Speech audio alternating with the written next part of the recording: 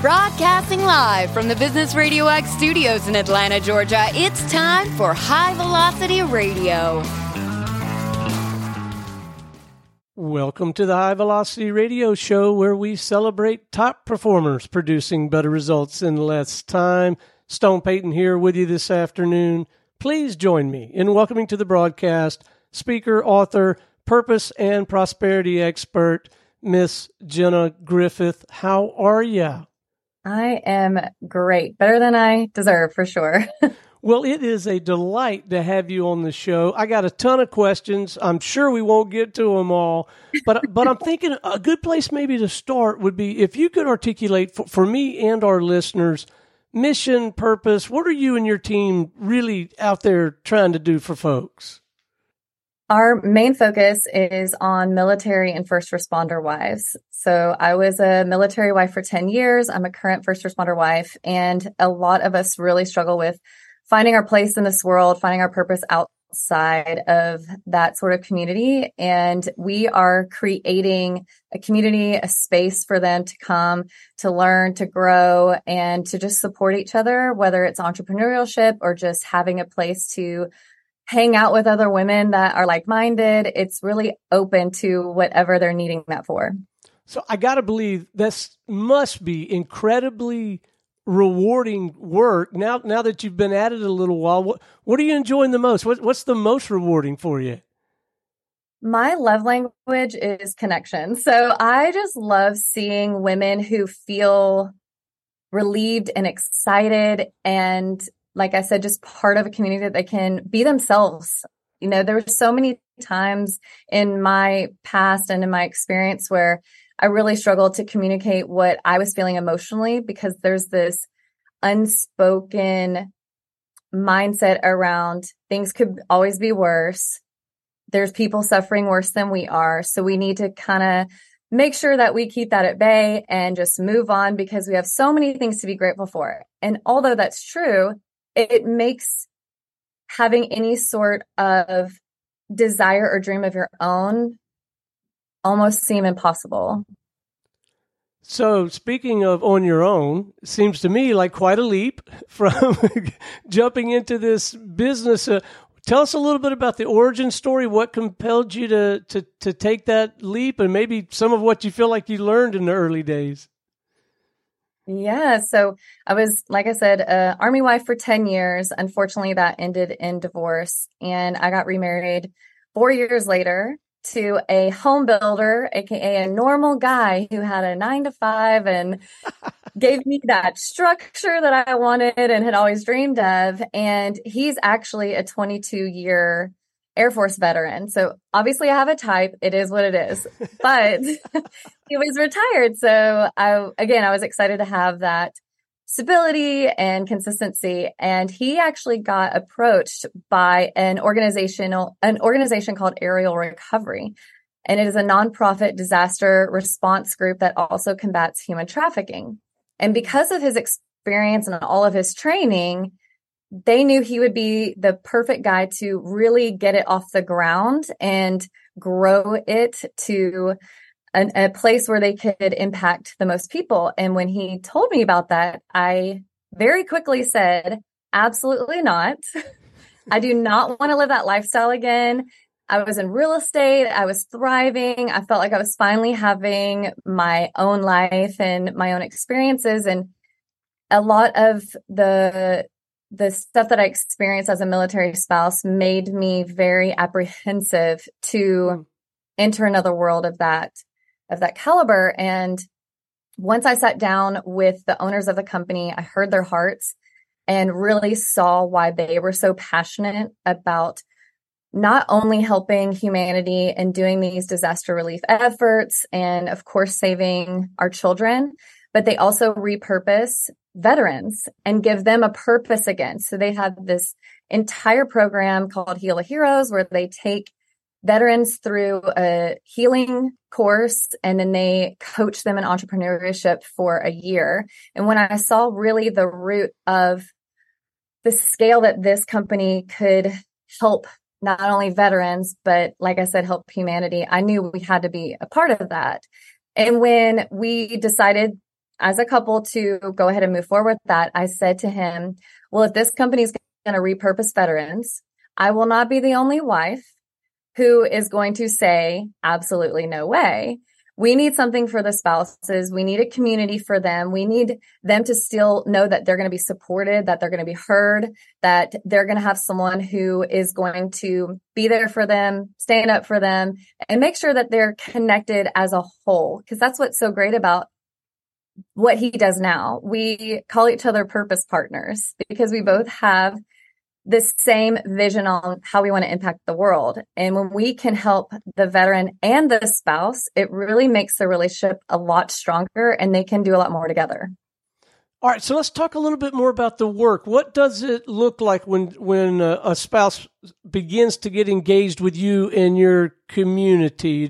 Just paint that picture for us, if you will. Well, we have an online community in Facebook. Apparently, Facebook groups have not died. So we do have an online community on Facebook called Service and Soul, which is also the name of my book that will be released this November, all about helping coach these amazing women to their own purpose and prosperity. And so we created that community. It gives them a safe place. It's super private. It's not hard to find, but you can't see anything on it unless you're part of the community and we have communicated with you. So it really created a safe space for them to come if they want to vent, if they need advice, if they want to start something and they want to be connected with someone else. It really is an open forum for whatever type of support that they need. And we have virtual live hangouts where we come together. We get to communicate with maybe something that we're struggling with that week. We talk about our wins for the week. We talk about prayer requests that we have and ways that we can encourage and support each other. So when it comes to building a community, this is a little bit of a selfish question, I guess, because I'm trying to build a community partner program here in my local market in little old Woodstock, Georgia. But I feel like there's this chicken and egg thing. Like I feel like I could be more compelling and attract more people. They want to know who all is in the group, but then you got to have people in the group. What was that like in the early days getting that built up? Well, fortunately, with my military experience, I already had a nice group of women that I could call on and say, hey, I'm getting ready to start this. I think you and I both can agree that it's needed and I need your help. And even on some of our virtual hangouts, I just talked about this. We have one on Monday. I said, I heard these women saying this was so good. This made me feel good. I loved being able to come on. And I said, can you please post that in the community? Because there are women watching who are nervous and don't know, is this going to be fun for me? I don't know if I can be vulnerable in front of a group like that. So if you can have a core group of people that essentially partner with you in spreading the word, getting the news out there and sharing their own experience, it helps kickstart the credibility for the community.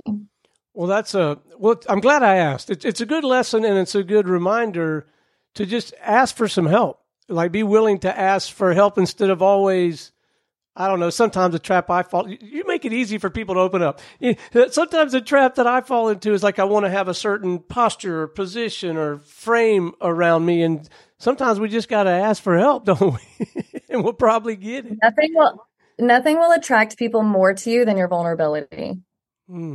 Well said. The 10 years that I was married, I hid a lot of myself, of what was going on in my marriage and my family. And to be honest, when we announced our divorce, I had a lot of people that were shocked. They just did not see it coming. And it's because I hid so much. And I've noticed that when I'm more vulnerable and just say to someone, listen, this has been a really bad week. I get on my hangout sometime and say, girls, I am about to lose it. I am really struggling. I need your help. Here's what I need. When they see that vulnerability in me, they're more likely to speak up and say, either I've been there, I know exactly what you're feeling, or here's how I can help you. Well, it sounds like that is probably one of those patterns or one of those recurring themes that probably come up in your conversations. Are there others that you can almost predict when a new member comes in or when a group of people get together, you can almost predict we're probably going to talk about this, this, and this. Do you see some of the same things over and over? I would say the most common theme is purpose. Okay. And next to that is raising your children who are confused that they have a parent that's not consistently in the home. Because it's way different than children who are in divorced families where you can just tell them point blank, you know, you're going to go to your dad's this weekend or you're going to go to your mom's this weekend. In a military community or even first responder with police officers and firefighters who do the 72 hours on, 48 hours off, it's really confusing for children. And I've noticed a lot of the women in our group are concerned for keeping that connection with their husbands and the children and teaching their children that daddy's serving or daddy's doing this for our country or doing this for the community and he loves you. And that seems to be the top two themes that I see in our group. I would think that maybe people who are in that line of work in the military or in the first responder arena, maybe it's part of their personality to begin with, or maybe it's something that is cultivated by being a part of those groups. But I would think, resiliency, the ability to bounce back, and I bet that's something you probably speak on, write about, all of that, right? Absolutely, because there's different phases of resiliency. We've got the service member has a completely different experience with being resilient than the spouse does. I found myself so many times when my husband would come home, we have this like, here, take the kids. Finally, we can get help. We've been doing this all completely on our own. Thank God you're here. And not even thinking, oh, he might need some time to zen and decompress and come down from what he just witnessed or experienced. And a lot of these they don't talk about what happens to them, during their tours or during their shifts, because they don't want to bring that home. It's painful. They're taught to just laser focus, go in, get the job done, and move on. And it can be really hard for the women to, like I said, not be able to just hand that off to them and say, go take them. I'm going to the spa.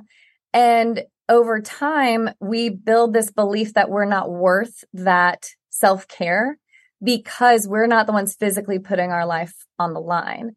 And it can be a really sore subject for a lot of people, especially the wives, because there's a guilt around needing to speak up, needing to ask for help, or just feel okay having a bad day and venting about it and not being judged for it. Yeah. I got to believe anyone who has a conversation with you over a cup of coffee or a beer or over a Zoom call, I got to believe the result is, where do I sign up? I got to do this kind of thing. And in the same breath, I'm going to ask you, how does the whole sales and marketing thing work for an enterprise like yours? Do you still find yourself getting out there with some sort of sales and marketing system or something like that? Yes. So my primary tool for marketing is my speaking engagements and interviews and Instagram. I can't go wrong with Instagram, and I make a lot of connections on there. It also builds a lot of credibility behind a brand when people go and find you there and say, oh, okay, she's got a following. She seems to be serving people and helping people. What I am doing to scale the business is partnering with other nonprofit organizations so that we can offer these services to these military spouses for free. Oh, wow. Because I'll also tell you, they're not going to spend money on themselves and their self-care and their growing and their healing. They're not. Huh.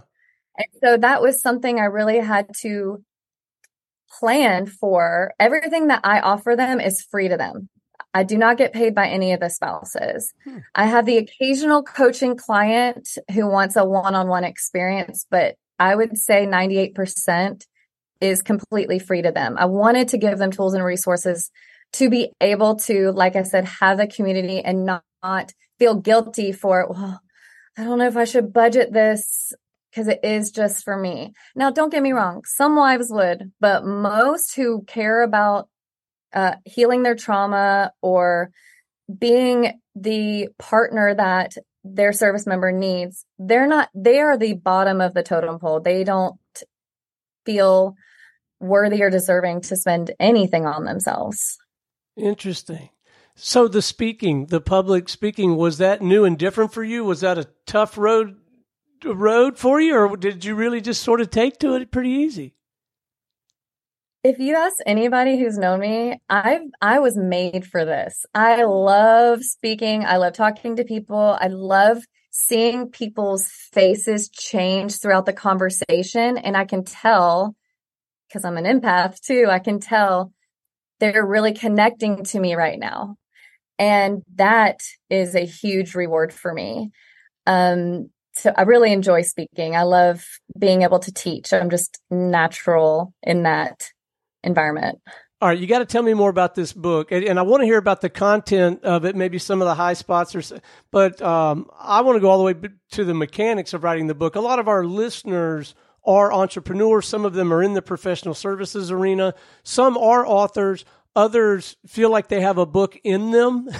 So my first couple of questions are more around, like, what was it like to commit your ideas to paper? Like, did some parts of the book come together a lot easier than others? Absolutely. So I've had a book in my heart for 8 years. I really thought that I was going to be writing about my experience as a micro-preemie mother. My youngest son was born at 23 weeks, and we've gone through a ton of medical issues with him. And I kind of put that off as I worked through healing with him and helping him grow and all the things. But earlier this year, I was at a divine relationship retreat with my husband, and a book publisher was there. And I just blurted out to her, I've been wanting to write a book for so long. And she said, let's do it. What are you waiting for?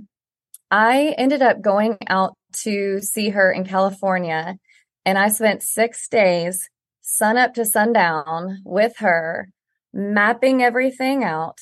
And I wrote the entire book in 6 days. Wow. There's a common misconception that you've got to take all this time. And when I get to it and put it on your schedule. And that was what was so refreshing when I met her. She said, we don't have time for that. We need to get this book out.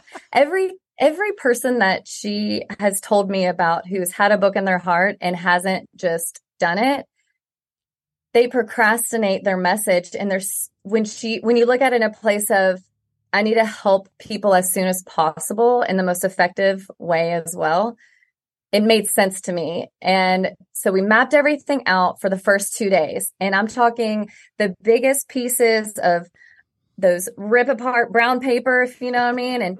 And didn't label it. I didn't know that you don't write books. Most people don't write books in chronological order. That's what trips people up as well. You think you have to start from point A and go to Z, but it's kind of like the entrepreneurial experience where you're highs, low, low, high. And it takes the shape of that as well.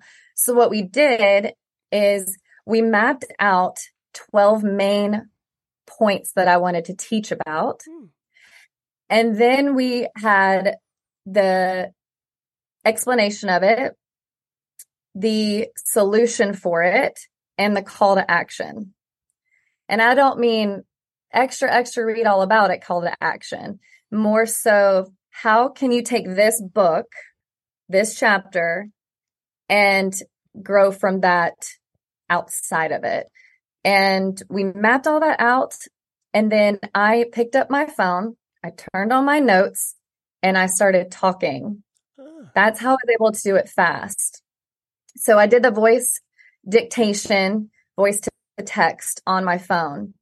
I will warn you, Siri is not as smart as a lot of people make it out to be. So anytime I would go on a rant and really feel like I nailed that, I would look at the punctuation, and some of them I would even say, I have no idea what I was saying right there. And I'd have to think back to what I was trying to say so I could correct the grammar. But it allowed me to effectively write it without the writer's block or the typing and taking up time that is just not necessary.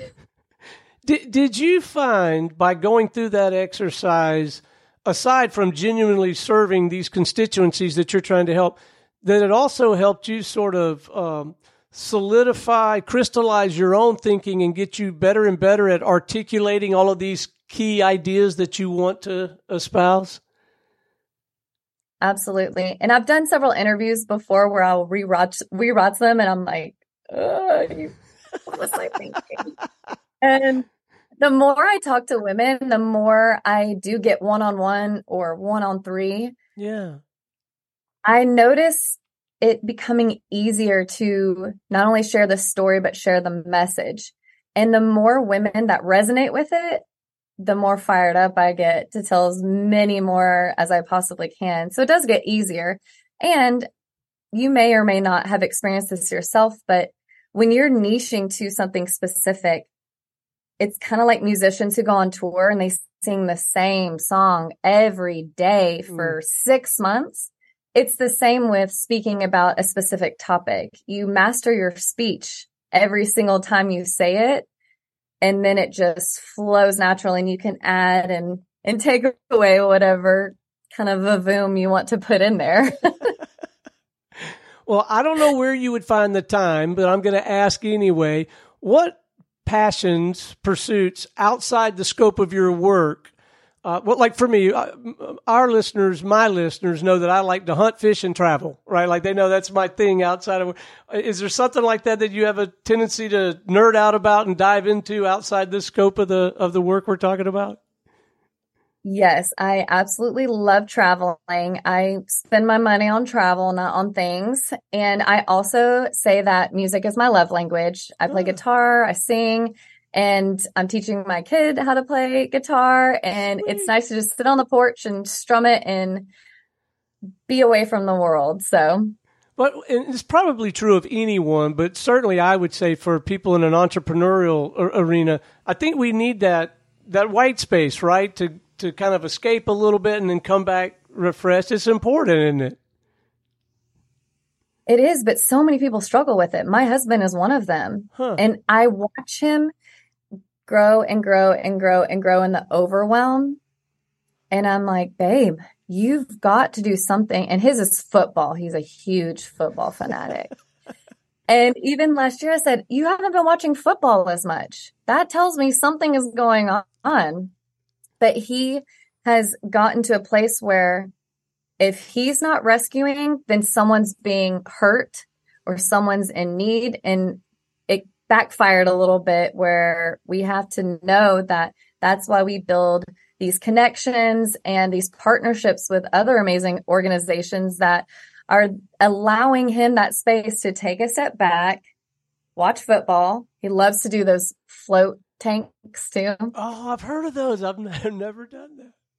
You have to try. I will tell you the first time it's a little strange because it takes all of your senses and takes them away because you are closed in a tank. So you don't hear anything, can't really smell anything.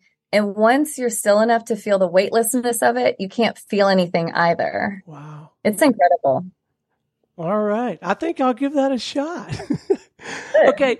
Before we wrap, I would love to leave our listeners, if we could, maybe a couple of, I call them pro tips from the book, from your work, just a couple of actionable items, something that they could, and we could begin to work on our own. The number one pro tip, gang, is reach out to Jenna and her team, have a conversation, look into this community. But short of that or previous to that, maybe there's something we could be doing or not doing or thinking about or reading to try to get us on this path to purpose and prosperity. Well, there is something that I teach, and it is not something that I came up with on my own. I'll be very honest with, but a mentor of mine taught it to me, and her mentor taught it to her. And I teach about this on my free website. Called jennasfreegifts.com.